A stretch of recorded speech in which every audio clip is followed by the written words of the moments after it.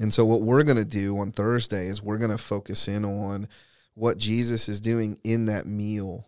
It's pretty remarkable that God had given the people of Israel this Passover meal to be practiced in perpetuity so that they would remember the Exodus. So if you remember when God initially commands this, it's on the eve of the Exodus. And so I want you to have unleavened bread ready because you need to be ready to go. And you need to eat this meal with your sandals on because it's about to be go time. And God delivers them. And then he institutes this Passover meal as a remembrance meal. To say every year you need to come back to this and remember what I've done for you, how I delivered you. And Jesus, in that context, says, hey, I want to transform what you remember in this meal. I actually want to give you a new meal to practice.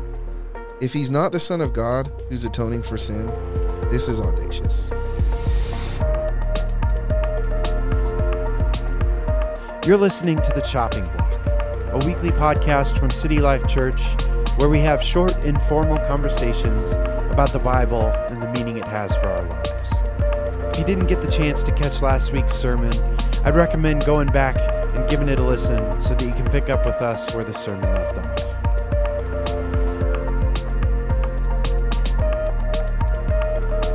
So we're 2 days into Holy Week. We kicked it off with Palm Sunday, and even before that, about a month ago, we kicked off Lent with Ash Wednesday. Over the last few years, we've started incorporating more of these like traditional church calendar services, and so I figured today we could kind of just talk through a few of those, kind of explain maybe our thoughts behind incorporating those, kind of the meaning behind them, what they teach us. Yep. So maybe we could kick it off with, I know we already did it a while ago, and we kind of explained it on the evening, but just a quick review of Ash Wednesday and what that was all about. Yeah, I know that one in particular has thrown some people for a loop. Some of our good Baptist friends, which I'm a Baptist, but one I can't remember which one of our elders had a conversation with a family that had been visiting the church pretty regularly. They were interested in membership, and one of their questions was like, hey man, what's the deal with this Ash Wednesday stuff? Like, what's going on? Yeah, I certainly didn't grow up in a home that participated in Ash Wednesday. I don't even think I was exposed to it much as a kid. I think I have a memory of like seeing somebody with ash on their forehead, and I was like, what in the world is that? Same. I was probably 20, so in my early 20s somewhere, and a friend of mine that I worked with came to work with ash on their forehead, and I had no idea what it was. I was like, oh, you've got something. And I felt terrible. They were like, this is a thing that we do. And I just thought they had a smudge on their forehead. I didn't know what it was all about, and I felt terrible. But that was the first time I learned anything about it, was already as an adult. Yeah, so why would we live into something like this when it hasn't been necessarily part of our practice? I think Ash Wednesday in particular is kind of the gateway into the Lenten season, which again a lot of churches don't participate in. I know Charles Spurgeon kind of mocked it. I'm a big Charles Spurgeon fan, but here we are practicing it, and Ash Wednesday is this day where you just give particular attention to the reality of your mortality, that because of sin, because we live in a corrupted world, we're all going to die. And I think that could become morbid and morose, but it doesn't have to. In fact, the Bible actually calls us to number our days and to be mindful that life is a vapor. Mm-hmm. And I think that helps kind of refocus your life to go, man, days are limited, so don't waste them, and live them to know God and live them to love others and live them for what matters. Live them for worship. And so that's what Ash Wednesday is. And so I think for me, pastoring the church, it's like, man, I think this is a really healthy practice for us. We spend most of our life trying to hide from death until we're forced to face it. Yeah. either through the death of a loved one or, recently, like there's another school shooting. There are these moments, these interruptions in life where it's like we have to acknowledge the reality of it, but we spend most of our life trying to hide from it. I think Ash Wednesday is super helpful to go, man, no, you need to face this so that you focus your life in a healthy direction. And so that's what Ash Wednesday is. And then that kind of leads you into the Lenten season, which is a particular season of fasting in preparation for Easter. And so, I think where you can go sideways is thinking that you're more spiritual or holy just by participating in these days or these seasons. That's not true in an ex opera operato kind of a way. Just by doing the thing, it counts. No. But the Bible certainly teaches fasting, right? Like that fasting is a good thing. And that's not a big part of our tradition. And so I think having times on the calendar where we intentionally fast and focus our attention on our need for Jesus and our need to say, man, I'm going to lay this down so that I depend on Jesus more, I think that's really healthy. So we're a free church tradition, so we can glean from the best practices from many different, streams of the Christian faith, and I think this is a healthy thing to glean from and to implement in the life of our church, and so that's why we do it. Yeah, and I think a helpful way for me for thinking about all these practices and things on the calendar is thinking of them as practices of spiritual formation. Like we're not racking up points. We're not achieving something by doing this aside from what it does to us. And so even just, like starting with remembering our death, remembering the limitation on our life, and then choosing an extended period of actually choosing lack, like choosing not to indulge in something that is a good thing that gives us life, but choosing to voluntarily go into a period of lacking, of saying, I'm not going to take something that I want. And then that leads us into Palm Sunday, which we just celebrated this last Sunday. What's Palm Sunday all about? Well, Brett, you preached on it. Why don't you speak on it? Yeah, I mean, it's just kind of the beginning of Holy Week, right? It's the Sunday before Good Friday and Easter Sunday, and it's the day we remember Jesus' triumphal entry into Jerusalem, most notably riding on a donkey and being received by the crowds as Messiah. Blessed is the King who comes in the name of the Lord. Hosanna, Hosanna in the highest. Right?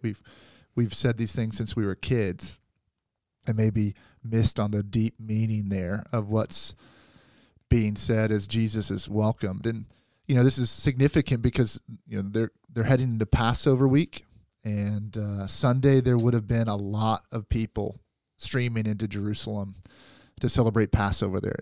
Some scholars think 2 to 3 million people, but most think it was more like 200 to 300,000 people. But you have these crowds entering the city, and this backwoods, kind of radical rabbi being welcomed along with his followers who have seen him do miraculous things and saying the Messiah is here. And the crowd picks up on this crowd of pilgrims picks up on this and joins in. They've heard about this guy, and everybody's really eager to see what happens next. What's he going to do? And is this the time now when the kingdom will be restored, right? And the yoke of Roman rule will be thrown off. And so it's a really important moment to start the week, but also ironic because he's welcomed as a king, and then on Friday he's going to die and be crucified like a criminal. So yeah, the juxtaposition between Palm Sunday and Good Friday, is stark. I have 2 questions for you. One, I think I said this already once recently. I literally, in my just daily Bible reading, was in Luke 19 this morning, which we read on Sunday for your sermon. And one of the things that jumped out to me as I was reading it this morning was the language is so similar to the angelic announcement of Jesus' birth. Yeah. Peace in heaven and glory in the highest. Did you come across anything as you studied this text? Yeah. dealt with the similarities there. Yeah, the BD Wiley picks up on that and essentially talks about how wherever Jesus goes, there's peace. When he's born, he brings peace. When he comes into God's city, he rides on an animal of peace. He dies to bring peace. But yeah, so the peace in the highest heavens, where does it say? I'm reading it right now. Verse 38. Yeah, peace in heaven and glory in the highest heaven. So actually scholars are pretty confused by that because, usually the language is peace on earth. So a lot of people are confused by why heaven's mentioned here. But I think it's just this reality of this is the bringer of peace, the Messiah. And you see the language picked up again in verse 42 when Jesus weeps over the city and said, if you knew this day what would bring peace, but now it is hidden from your eyes. So I think this is the one who brings peace between God and man and between us and each other. Right. So clearly this is messianic language, though. Like they're picking up on messianic expectation. So when the angels announce Jesus' birth, they're going, this is the one who brings peace on earth. And the crowd's picking up on that same language and declaring that over Jesus. Just stood out to me. The other thing that I would just love to get your thoughts on maybe is, I've heard it said a lot, they cried Hosanna on Sunday and then they cried Crucify on Friday. But more recently, I came across some scholarship that was saying those crowds were probably different crowds. Yeah. Now, there might have been some overlap. But any thoughts to that? Like, who is this crowd that's crying Hosanna? And then who is that crowd that's assembled at Jesus' trial, that begins to cry out, Crucify? Yeah, I mean, Luke specifically calls it a whole crowd of the disciples. So there's a large band that's been following Jesus, right? Not just the 12 disciples that we know, but a large group of women and men and children who have recognized him early on as the coming one, the anointed one, and been following his ministry and witnessed his miracles. Probably many of them witnessed the resurrection of Lazarus. I mean, these people are bought in general at this point. So this is home team on Palm Sunday. We definitely think some of the pilgrims that are just coming to the city for Passover joined in on the cries, right? But a lot of this is his committed, close followers on Palm Sunday. On Good Friday, for sure, you have this group, and I'm not going to be able to pick it right up off the top of my head, but the Pharisees and Sadducees who had been planning and plotting for him to be killed from even before the triumphal entry. They've been looking for an opportunity for Jesus to be arrested and killed. And you're not going to do it on Palm Sunday when everyone is welcoming him as Messiah. You might say, hey, could you rebuke them? But you're not going to say you're arrested just yet. So it's definitely a large group of religious leaders mixed in with probably people who have been kind of just kind of worked up by them to see this guy as the danger that he is. And, one of the biggest dangers for the Pharisees was anything that upset the Romans because they just wanted to be free to practice their religion, right? So it's home team on Palm Sunday, and it's the away team on Friday. Yep. And it's even probably those for whom Jesus' message and his way of life was more inconvenient, right, and more stirring the pot. Yeah. And stirring the pot is going to be received by those who heard Jesus' message and were following him. They're happy that he's there to stir the pot. And then there are others for whom it's a little more inconvenient. And even there were probably some that the Pharisees either paid right or pulled into as this conspiratorial mass. Yeah. Because they brought in accusers to accuse Jesus. Who were saying all sorts of things. Yeah, they were saying all, and it says they couldn't find anything until Jesus finally, they asked him point blank. Yeah. And he's like, yeah, I'm him. And they're like, what more do we need? And they rip their clothes and, and there's an irony to Palm Sunday too, where even his disciples who were celebrating and singing Hosanna, we know even his closest disciples still didn't really understand Right. what was coming, and still didn't really have a grasp on how and why Jesus would become king. Yeah. By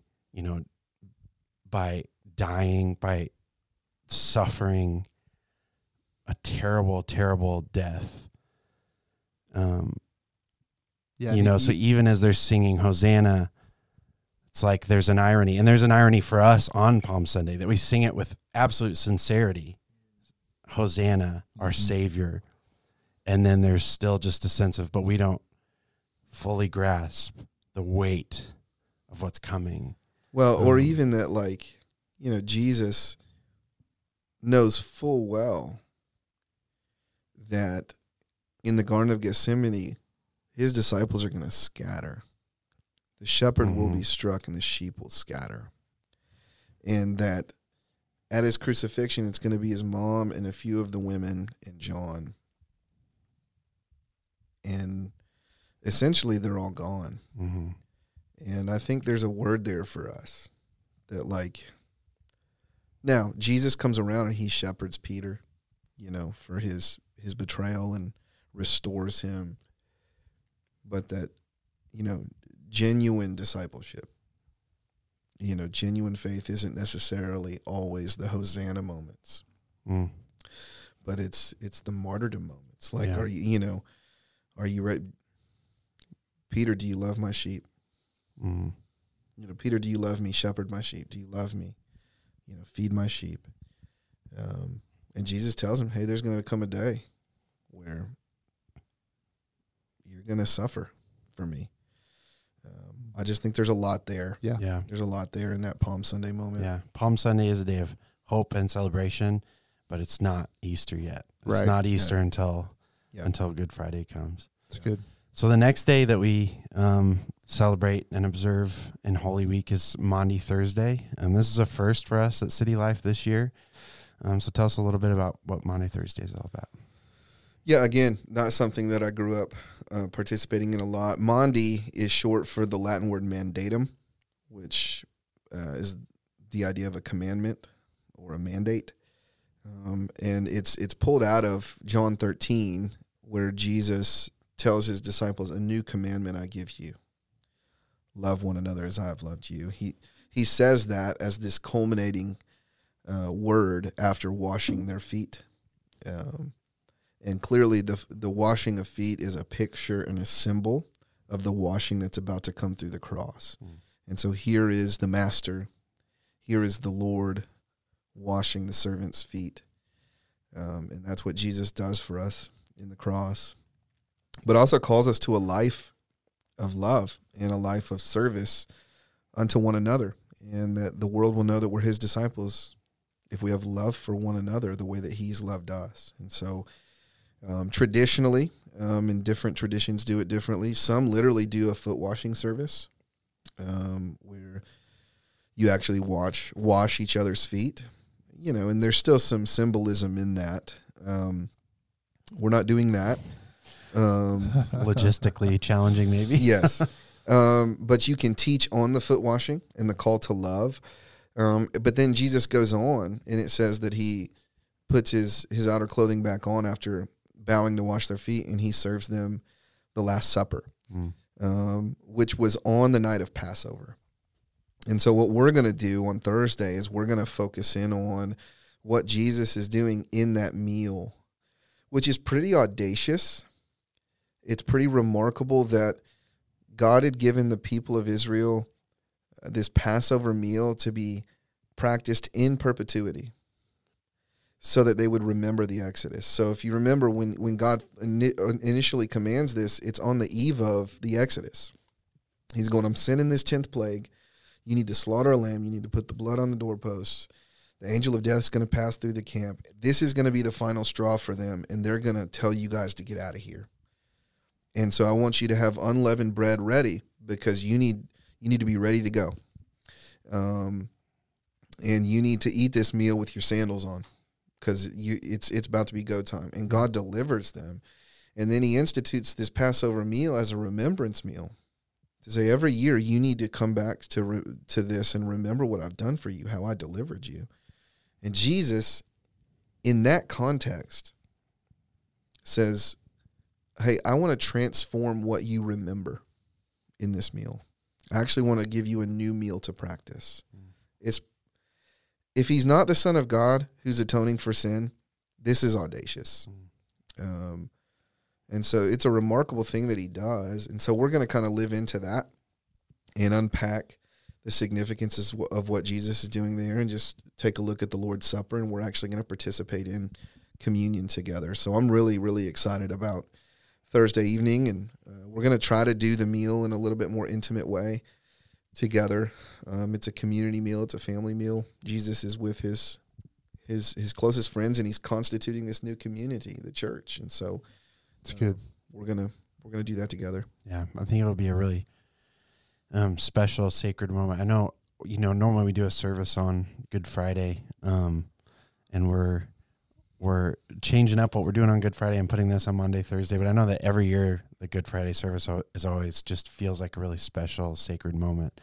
And I think this Monday, Thursday service as a new thing will have that same sense of sacredness. And just this, I think even in preparing for it, I've become aware of that these three things of Jesus telling us to love one another, and then the radical humility that he demonstrated in washing feet, and then the gift of the Lord's Supper, that those three things came as a package, and like just taking an evening to really focus on that event.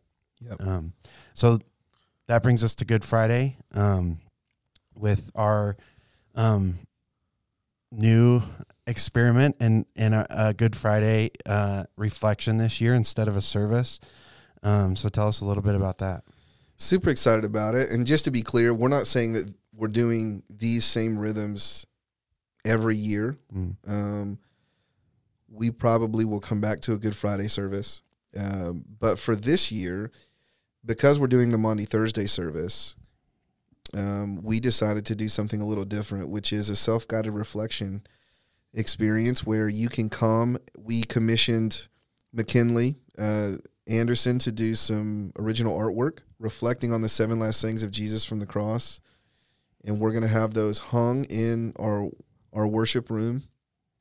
As you come in, we're going to have devotional guides, and we ask different members of the body to write a devotional on the 7 last sayings of Christ. And so those will kind of go along with the artwork. And so it'll just be this self-guided experience. You can reflect on the art. You can read the devotional, really just spend time and linger in that moment, reflecting on those words and the significance of them, and then move on to the next piece.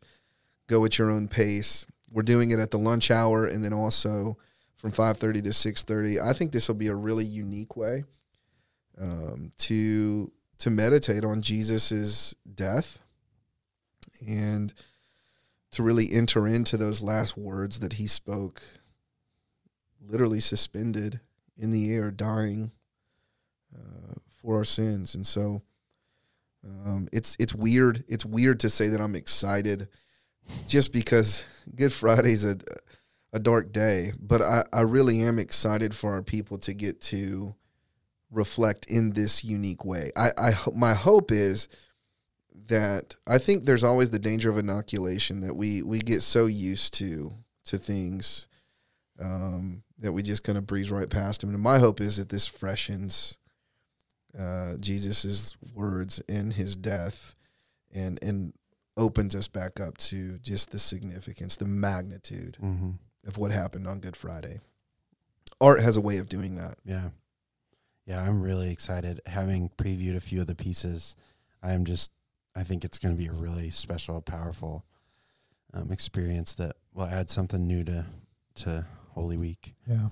And I think, just for our people that maybe live into some of these church calendar pieces is still new for, and maybe even uncomfortable at times, at the very least, we need to recognize that as a society, we just rush through things. So it's really easy for us just to rush through Easter and miss the significance of what's happening. So practicing Ash Wednesday, Lent, Maundy Thursday, Palm Sunday, Good Friday, all the way up to Resurrection Sunday, right? It at least allows us to intentionally slow down and rehearse and remember what Christ has done on our behalf, and not allow ourselves, like, I think one of the goals of Easter is not to miss it, right? Not to miss what's happened here. And so take advantage of these services, take advantage of these experiences, and lean into what Jesus has done on our behalf.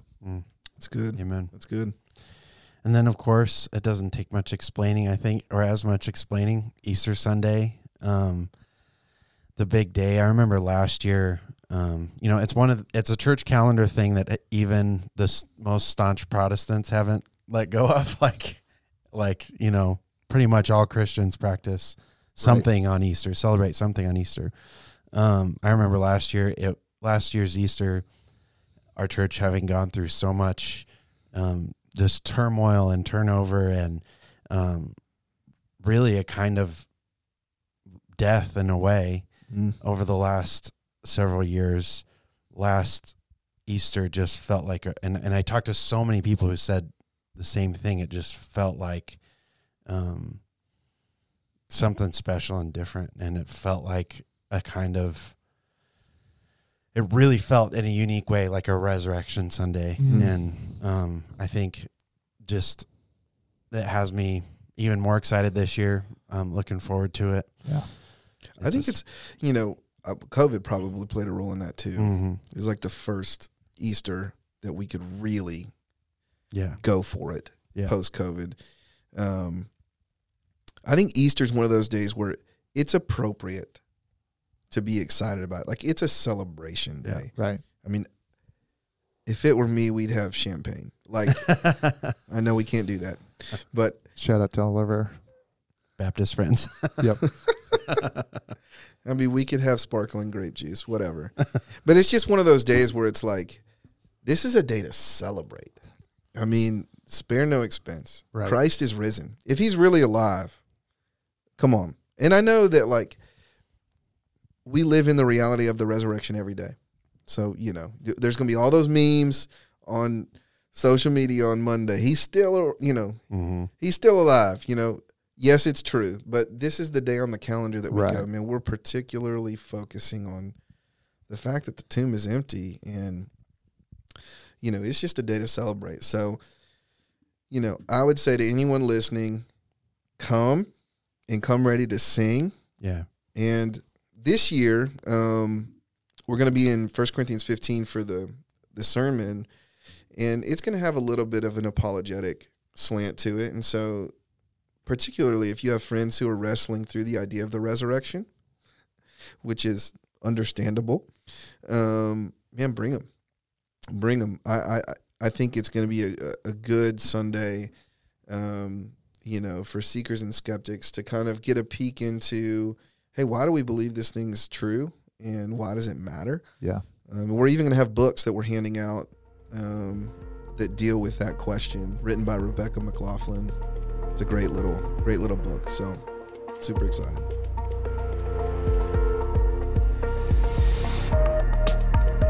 If you want to find out more about City Life Church or have any questions about the kinds of things we talked about today, you can head over to citylifechurch.org and fill out a digital Connect card. We'd love to reach out and stay in touch with you. Thanks for listening.